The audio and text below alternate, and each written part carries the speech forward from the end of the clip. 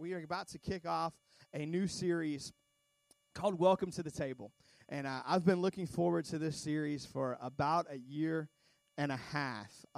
Many of the greatest moments in life happen around a table. I don't know if you've ever thought about this or you've ever considered it, but we do so many big things around the table. We celebrate many holidays at the table. We associate one with ham and one with turkey and different things that we have for different holidays. We celebrate many birthdays around the table with somebody blowing out candles or perhaps trick candles or getting a cake smashed in their face or whatever that might be. We do all these big events around a table. So many of life's greatest moments happen around the table. Many a young person has gone off to college or moved away from home, and one of the first things they realize, or maybe it takes them a little while to realize it, is how much they miss Mama's cooking. And they kindly get to come home, and they realize, man, Mom's cooking is so great. Great things happen many times around the table. You see, I believe that the table is a powerful place. There are many things that we associate with the table. The first and probably most obvious is food, right? Food is a powerful association. No matter your eating habits or dietary standards, no matter your cultural background or generation, no matter your ethnicity or where you come from or what part of the country, everybody loves food, right? The food you love might be different than the food I love, but we all love food. I had somebody tell me one time that food is their love language, and I laughed, and yeah, Megan raised her hand. She remembers she's the one who told me that. I laughed when she said that, but the more that I thought about it, I think food is everybody's love language. There is nobody who does not have a specific food or treat or something that if you show up with that thing out of the blue and bless them with it, they're not going to be thrilled. Food, in many ways, is the universal love language. You can even see right here in our graphic for the series, we have a table and we have food on the table. Why? Because the most obvious and the biggest association we make between the table is food. There's another powerful association with the table that may not be quite as universal, but I believe is just as powerful, and that's family. There's something that many of us have experienced when we come to the table, and we're coming to the table as a family, with family. That there's something about the table that draws family back together, and perhaps your family is now scattered and you're older and you live far away, but whenever you inevitably come back together, whether that's every few months or every few years, at some point the family's going to gather around a table, and there's comfort when we gather around the table. The table brings us back to moments earlier in life, to memories that we made growing up. There's stability and structure around the table, and you might think that that's an old school mentality, but I was surprised when I looked up the statistics this week of how many people still gather for dinner, American families, on a regular basis. A recent Gallup survey showed this, that the average American family with children under the age of 18 is going to have dinner together at home 5.1 nights a week. The average is over 5 nights a week for a family with kids under 18 years old. A lot of times we think maybe that's something from the past, or our lives are so fast-paced and everybody has these jobs in different situations. But even with everything that's going on in modern society, the average family still gathers for dinner 5 nights a week, actually 5.1. And here's what surprised me the most. That's not just the older generation propping up the statistics. Here's what they found. Parents 35 and older reported eating dinner together at home 5.0 times per week. Parents 34 and younger reported the family eating dinner together 5.3 times per week. So there's a younger generation that even values the family having dinner together even more than the older generation does. The statistics are actually moving up.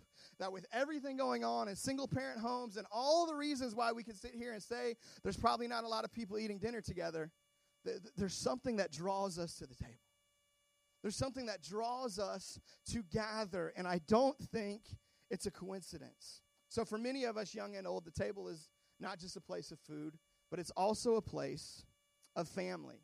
There's something kind of connected to that I think is important for us to realize as well, though. The table isn't just about food and family. The table is relational.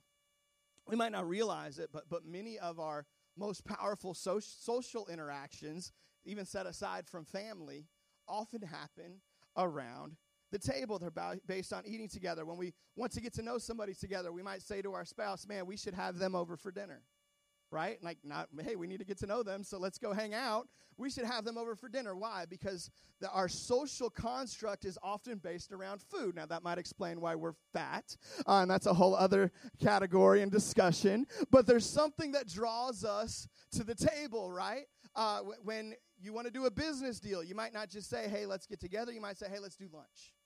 And we're going to sit down and do business. We do so many things and can structure so many things around the table. Tonight, we're doing a fall festival, big annual event. We're giving kids a bunch of candy, but we don't stop at candy. We can do all the carnival games and the bonfire and the hayride and all the other stuff that we do.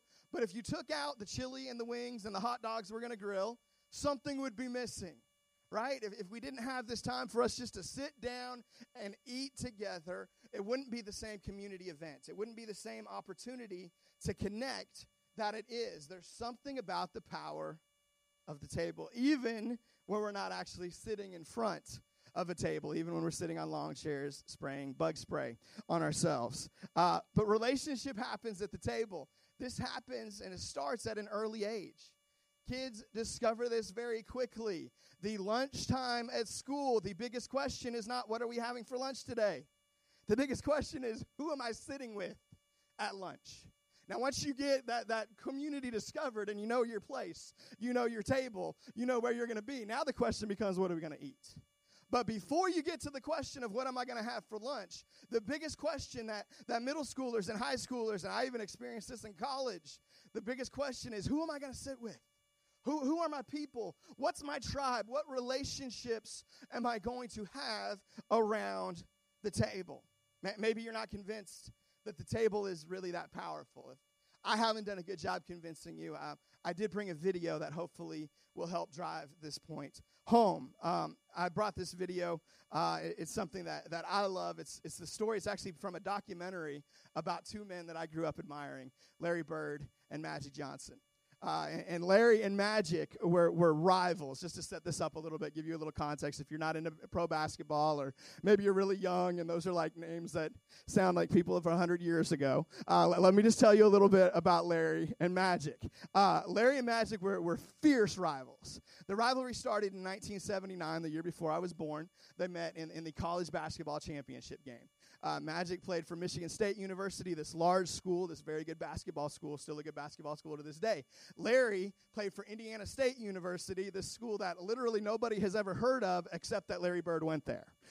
So these two contrasting levels, this massive school against this little bitty school. And so they meet in this championship game, and then they both go into the NBA, and they go to opposite corners of the country. Larry goes to Boston in the Northeast, and Magic goes to L.A. in the Southwest. And they both go to marquee franchises. And, of course, what happens? They end up meeting in the NBA Finals. So they meet in 1984, and Larry's Celtics beat Magic's Lakers. And they meet again in 1985, and this time Magic's Lakers get revenge, and they beat Larry's Celtics. And so there's this massive rivalry that's been built up. And so this story is going to pick up with actually Magic. He's going to be talking about an event in the summer of 1985, right after their second time meeting in the NBA Finals, their third time meeting with the championship on the line.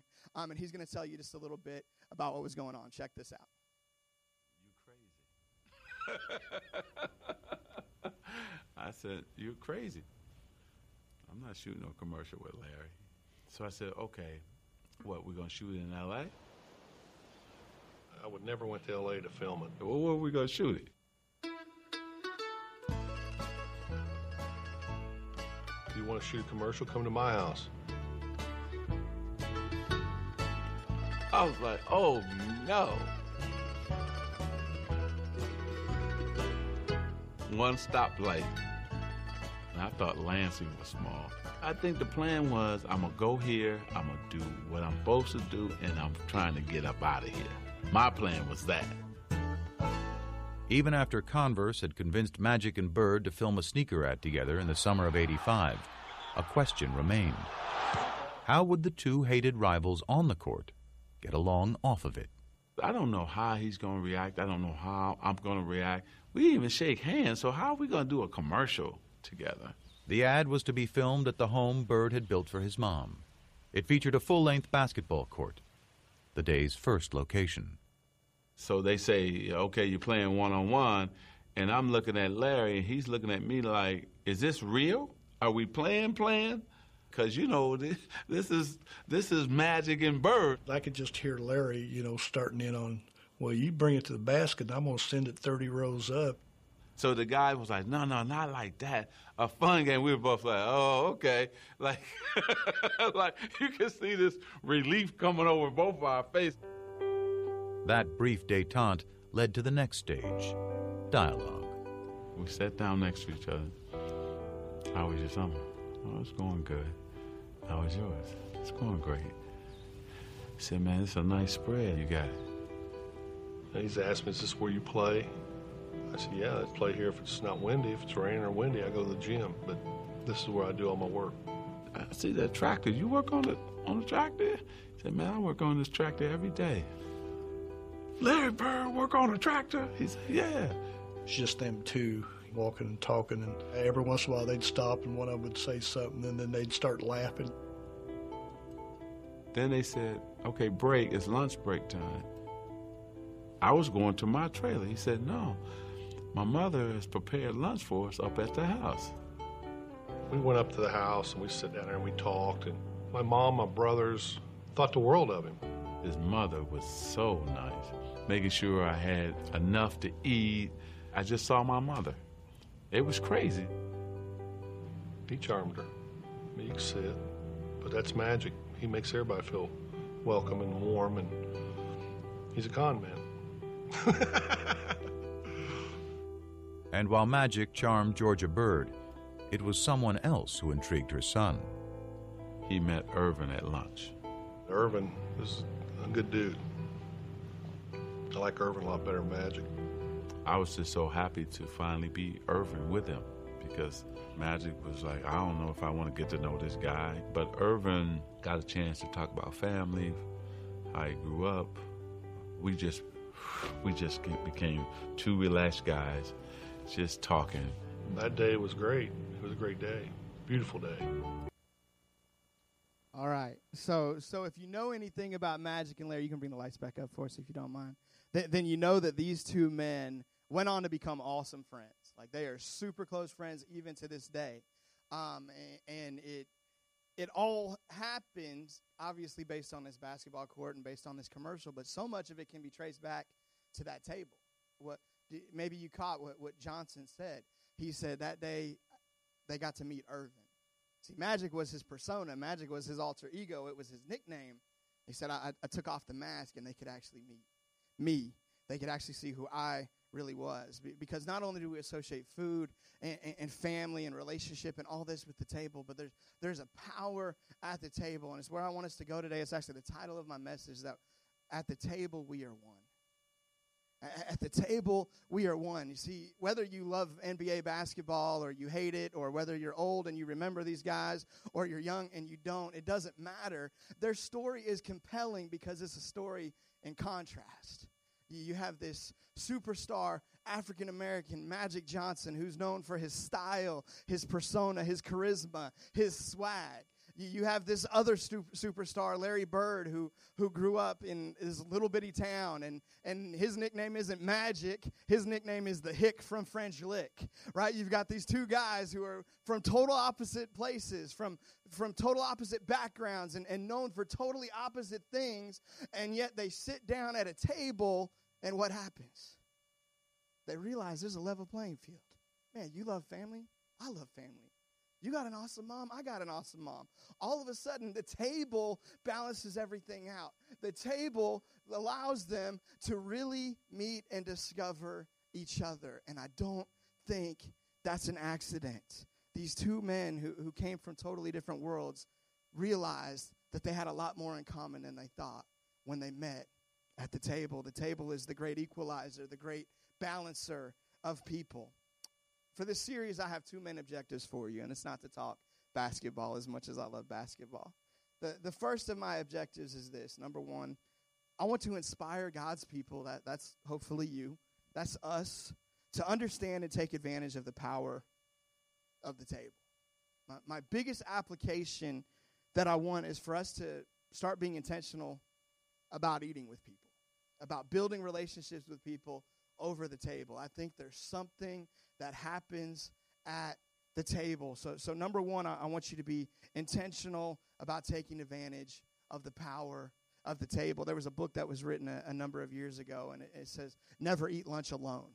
And it's the power of intentionally, man, not just sitting at your desk or your cubicle and scarfing something down, but you know what? I'm going to make 15 minutes, and I'm going to go sit with this person and talk with them while I eat and take advantage of this time.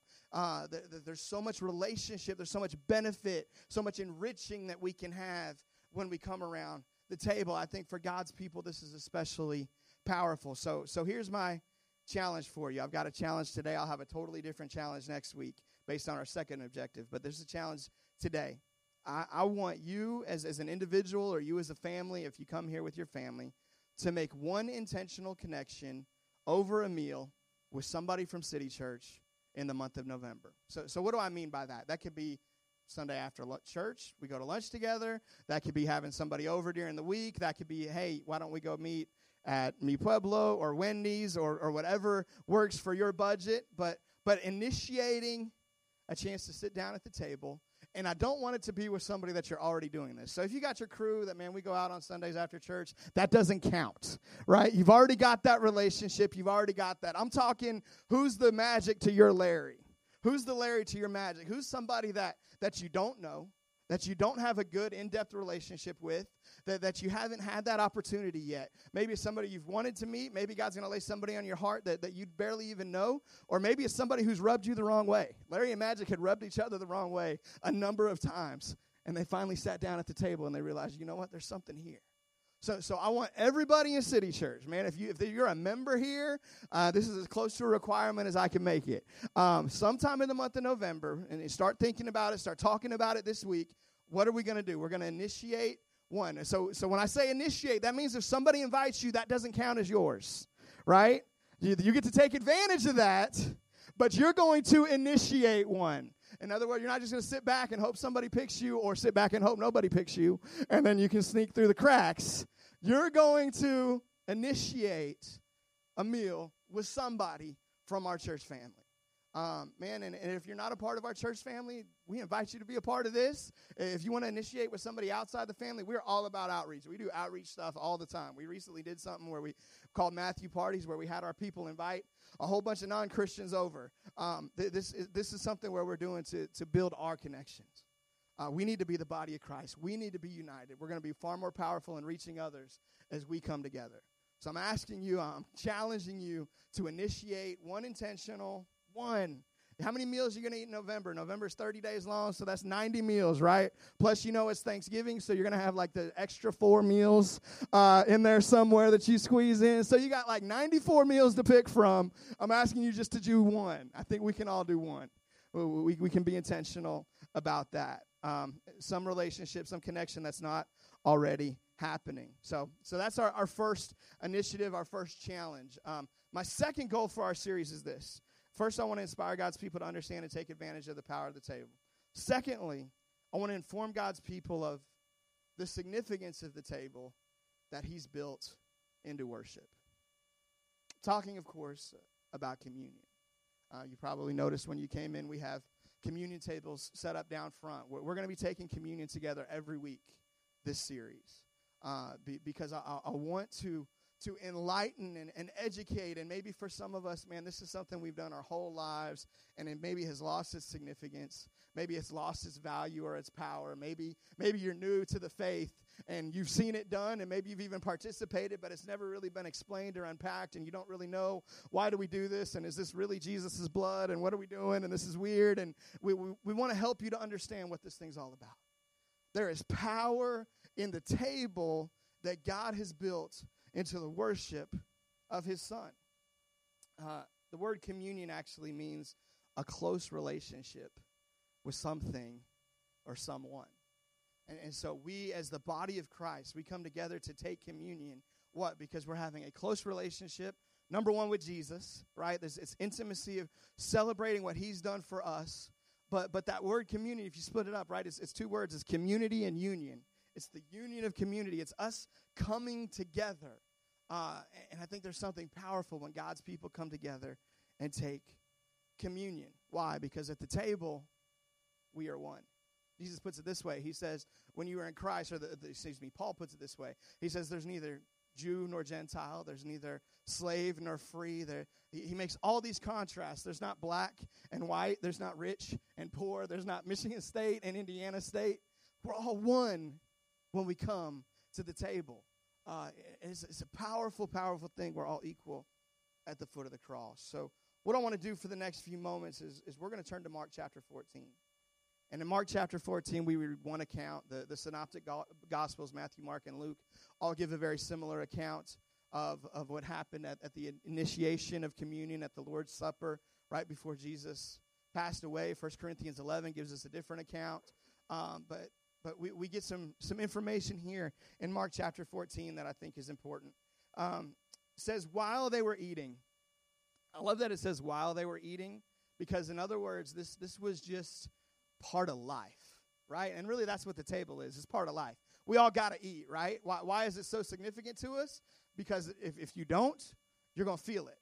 And so we share this thing that's part of life with the people who are most important to us, with the people who are most significant. So Jesus is sharing a meal with the guys who are closest to him, with the guys who mean the most. In fact, they don't realize it yet.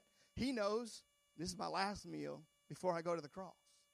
This is my last meal sitting down with you guys before everything changes, before you watch your rabbi, your teacher, your friend, your master murdered in front of your eyes, before you have this experience that you will never, ever be the same from. Before this happens, just a bunch of guys got to eat together one last time. And so they sit down for this last meal. It says, while they were eating, Jesus took bread, and when he had given thanks, I love that Jesus still gave thanks. I love that he even felt, you know what, I'm going to thank my Father for this bread.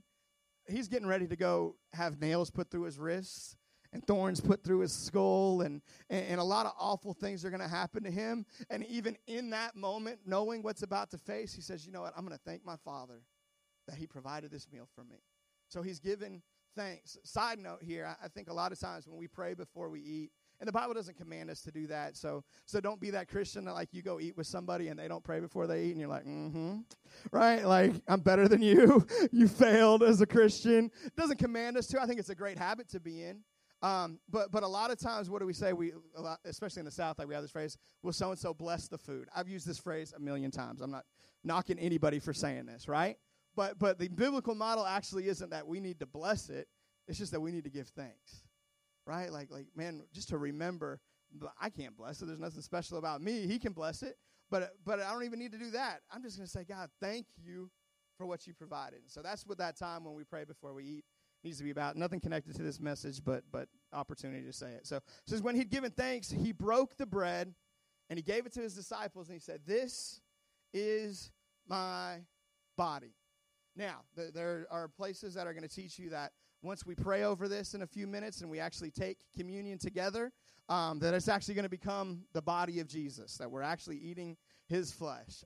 We don't believe that. We believe that it's bread that you're going to eat, that is representative of his body. In fact, we even have a gluten-free option, so if you're in a gluten-free situation where you can't have that, there's some crackers on the side. Those are for you. If you can have gluten, have the bread. Save the gluten-free for those who need it. But he gave thanks, and he said, this is my body.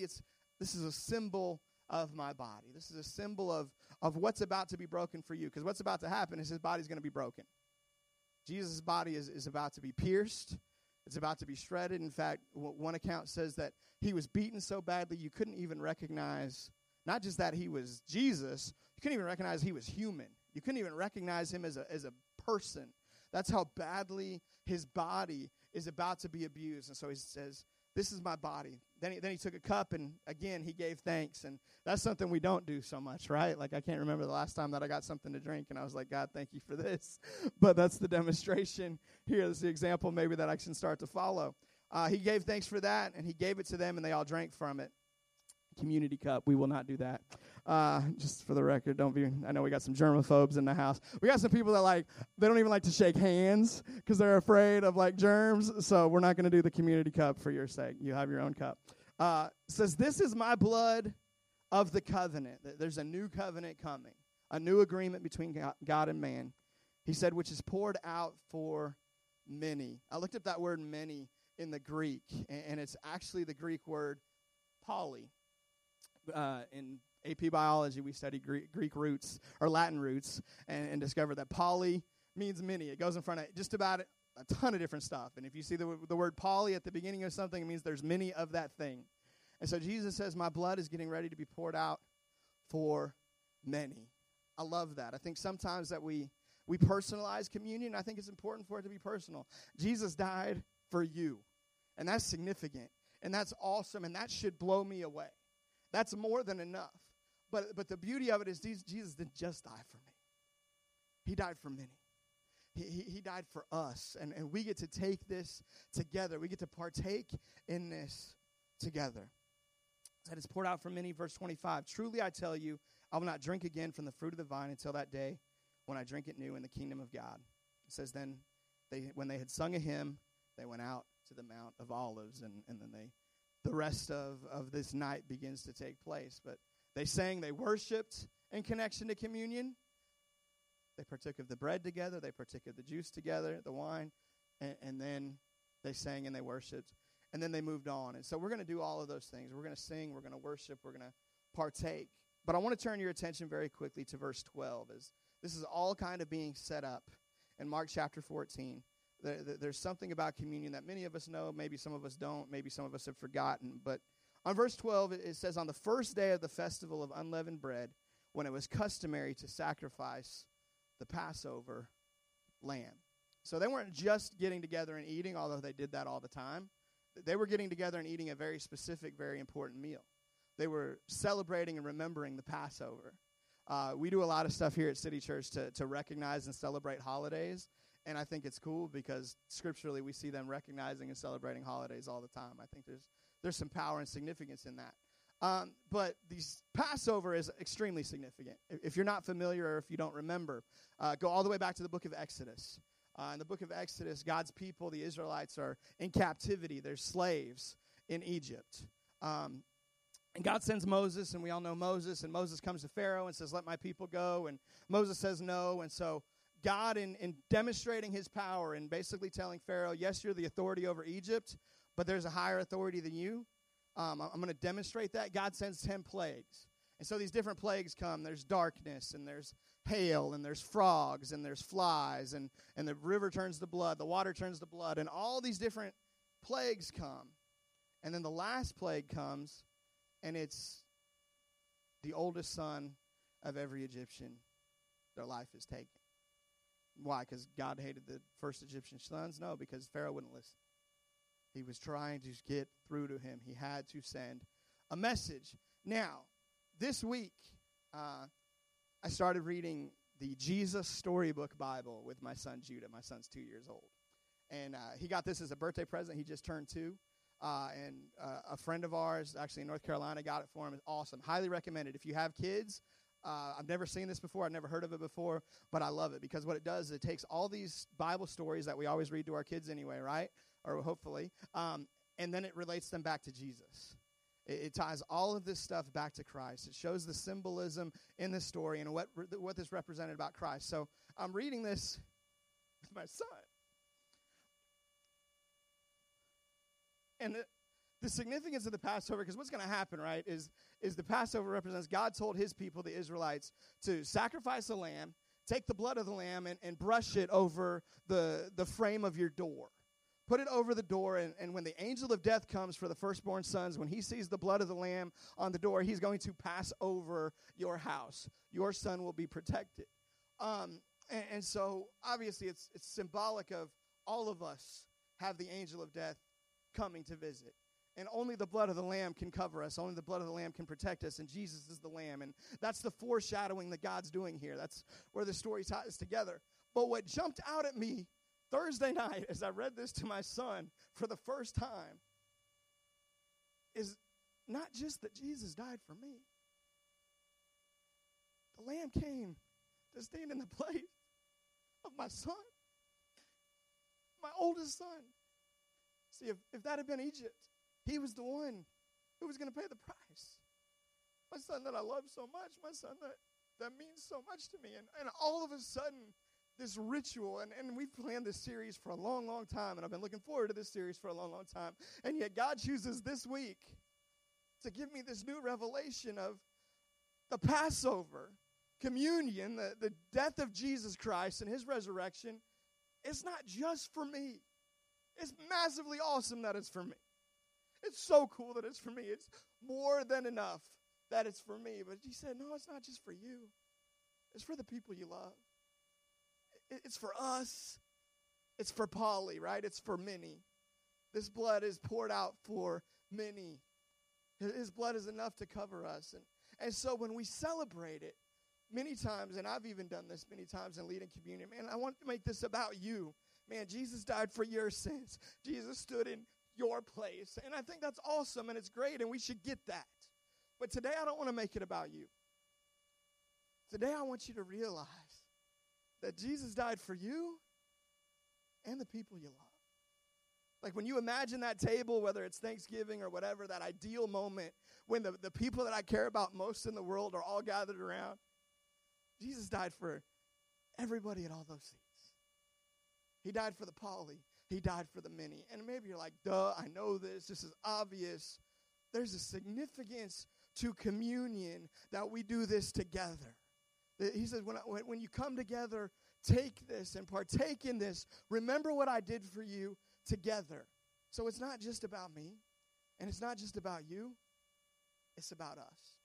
So what I want us to do, if you would, we'll start with the first couple rows on each side.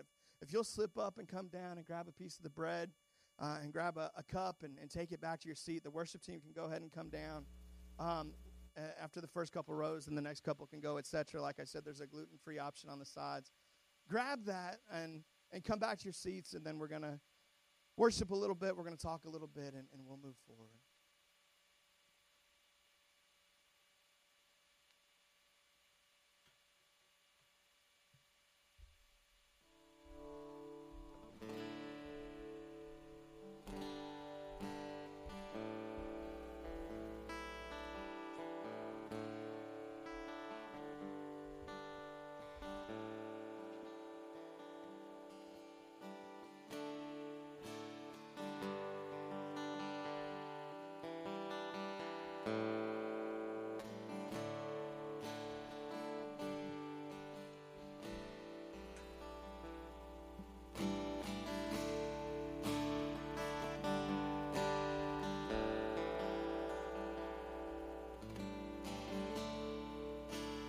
Tell you what, guys, as you get back to your seat, would you just stand and just reflect on what Jesus has done, reflect on the Passover for you, that the angel of death will pass over, that you don't have to pay the price for your sins. I think that personal element is obviously very powerful.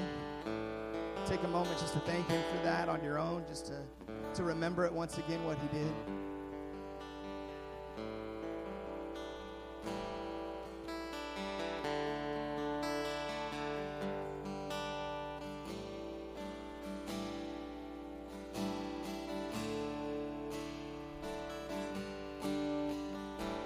As you get back to your seat, we're going to enter in and sing this song that speaks of God's amazing love, Christ's amazing love. I ask you and invite you just to sing along with us. We'll partake in communion together in just a couple moments. I'm forgiven because you were forsaken. I'm accepted. You were condemned. I'm alive and well. The Spirit is within me because you died and rose again. I'm forgiven because you were forsaken. I'm accepted.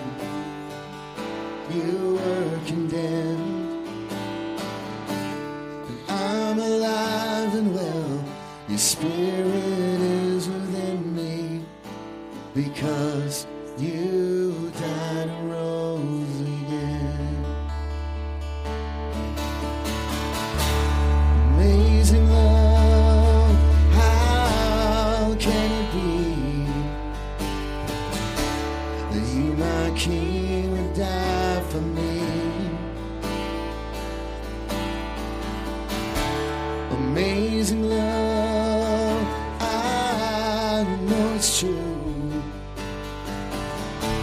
and it's my joy to honor you in all I do. I honor you. All right, guys, we're going to partake together in just a moment, but we're going to do something, for me, a lot different. Maybe you've done this before. I don't know. I've never done this before. But instead of just me leading in a prayer and then us partaking together, I'm going to ask you guys to celebrate the communion aspect of this and come to the table of the Lord together as a row, as a section, as a family, whatever it might be. So if you're on a row by yourself, kind of sneak back to a row with some people. I want at least 3 people together, and I want somebody in that group just to take initiative and pray. And pray out over the group. Jesus, thank you that you died for us. Thank you that you gave up your life for us. And so take a moment just to, maybe you not even got to introduce yourselves. You may not know somebody's name. Take a minute and do that. But pray out specifically over each of those names. Thank you that you died for Chris, that you died for Tracy, that you died down through the list. We're going to take this together in a minute, but I'm going to ask you just to pray together first of all.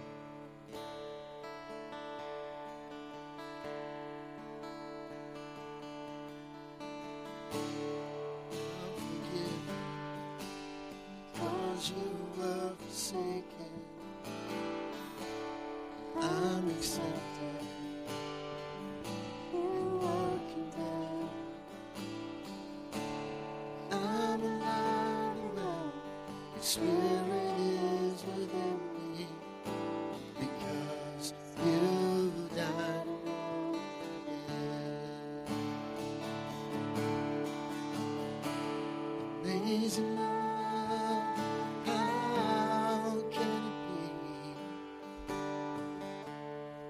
My King will die for me. Amazing love, I know it's true. It's my joy to honor you in all I do. I honor you. Father God, we thank you that you sent Jesus, that you allowed your firstborn son to have his body broken in my place, in our place. God, we thank you that Jesus died for the poly, for the many, not just for one of us, not just for a few of us, God, but that you died because you so loved the world, Jesus. And so we thank you for your body. We thank you that it was broken for us. We thank you that we have the chance to remember as we take communion together. God, we ask that as we do that you would build community for us, God, that we would be closer because we came to the table of the Lord together. We worship you for it in Jesus' name. Amen. You can take the bread.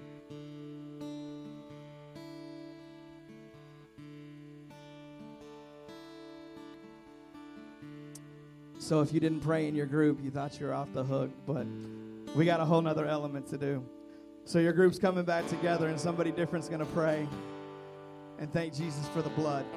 Thank God that he sent his son to shed his blood to cover our sins, that we are eternally washed and righteous and holy before him, not because of us, but because of him. Take a moment to pray and thank him for that.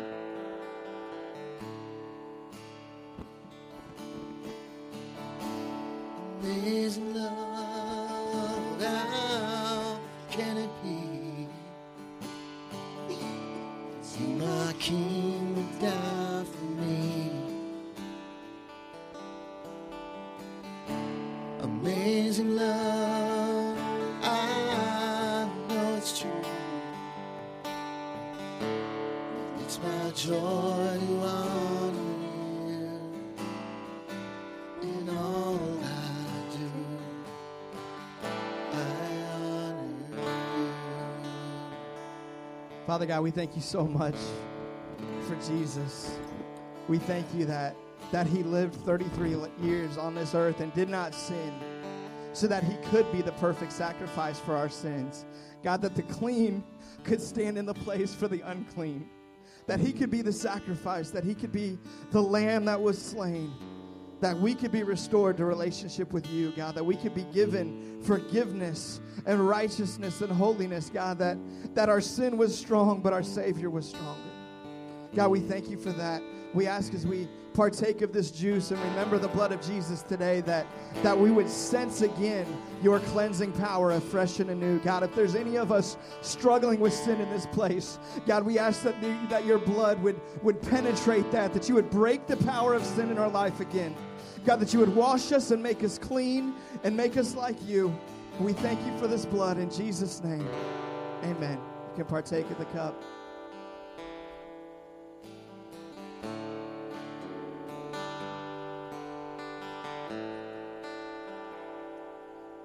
One of the things I love so much about communion is it's so representative of the body of Christ.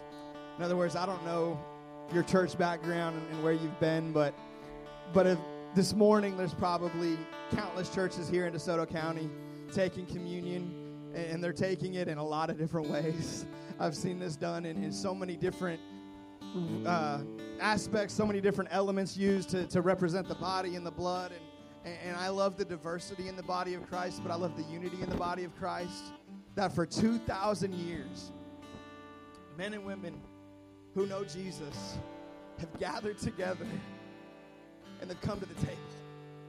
And they've been brought to this table to remember Christ. So today, as we go back into worship in just a moment, we're not just standing as individuals. We're not just standing and worshiping as City Church. We're standing and worshiping as part of the global church of Jesus Christ, the body of Christ, which was broken and now has been restored and raised to life.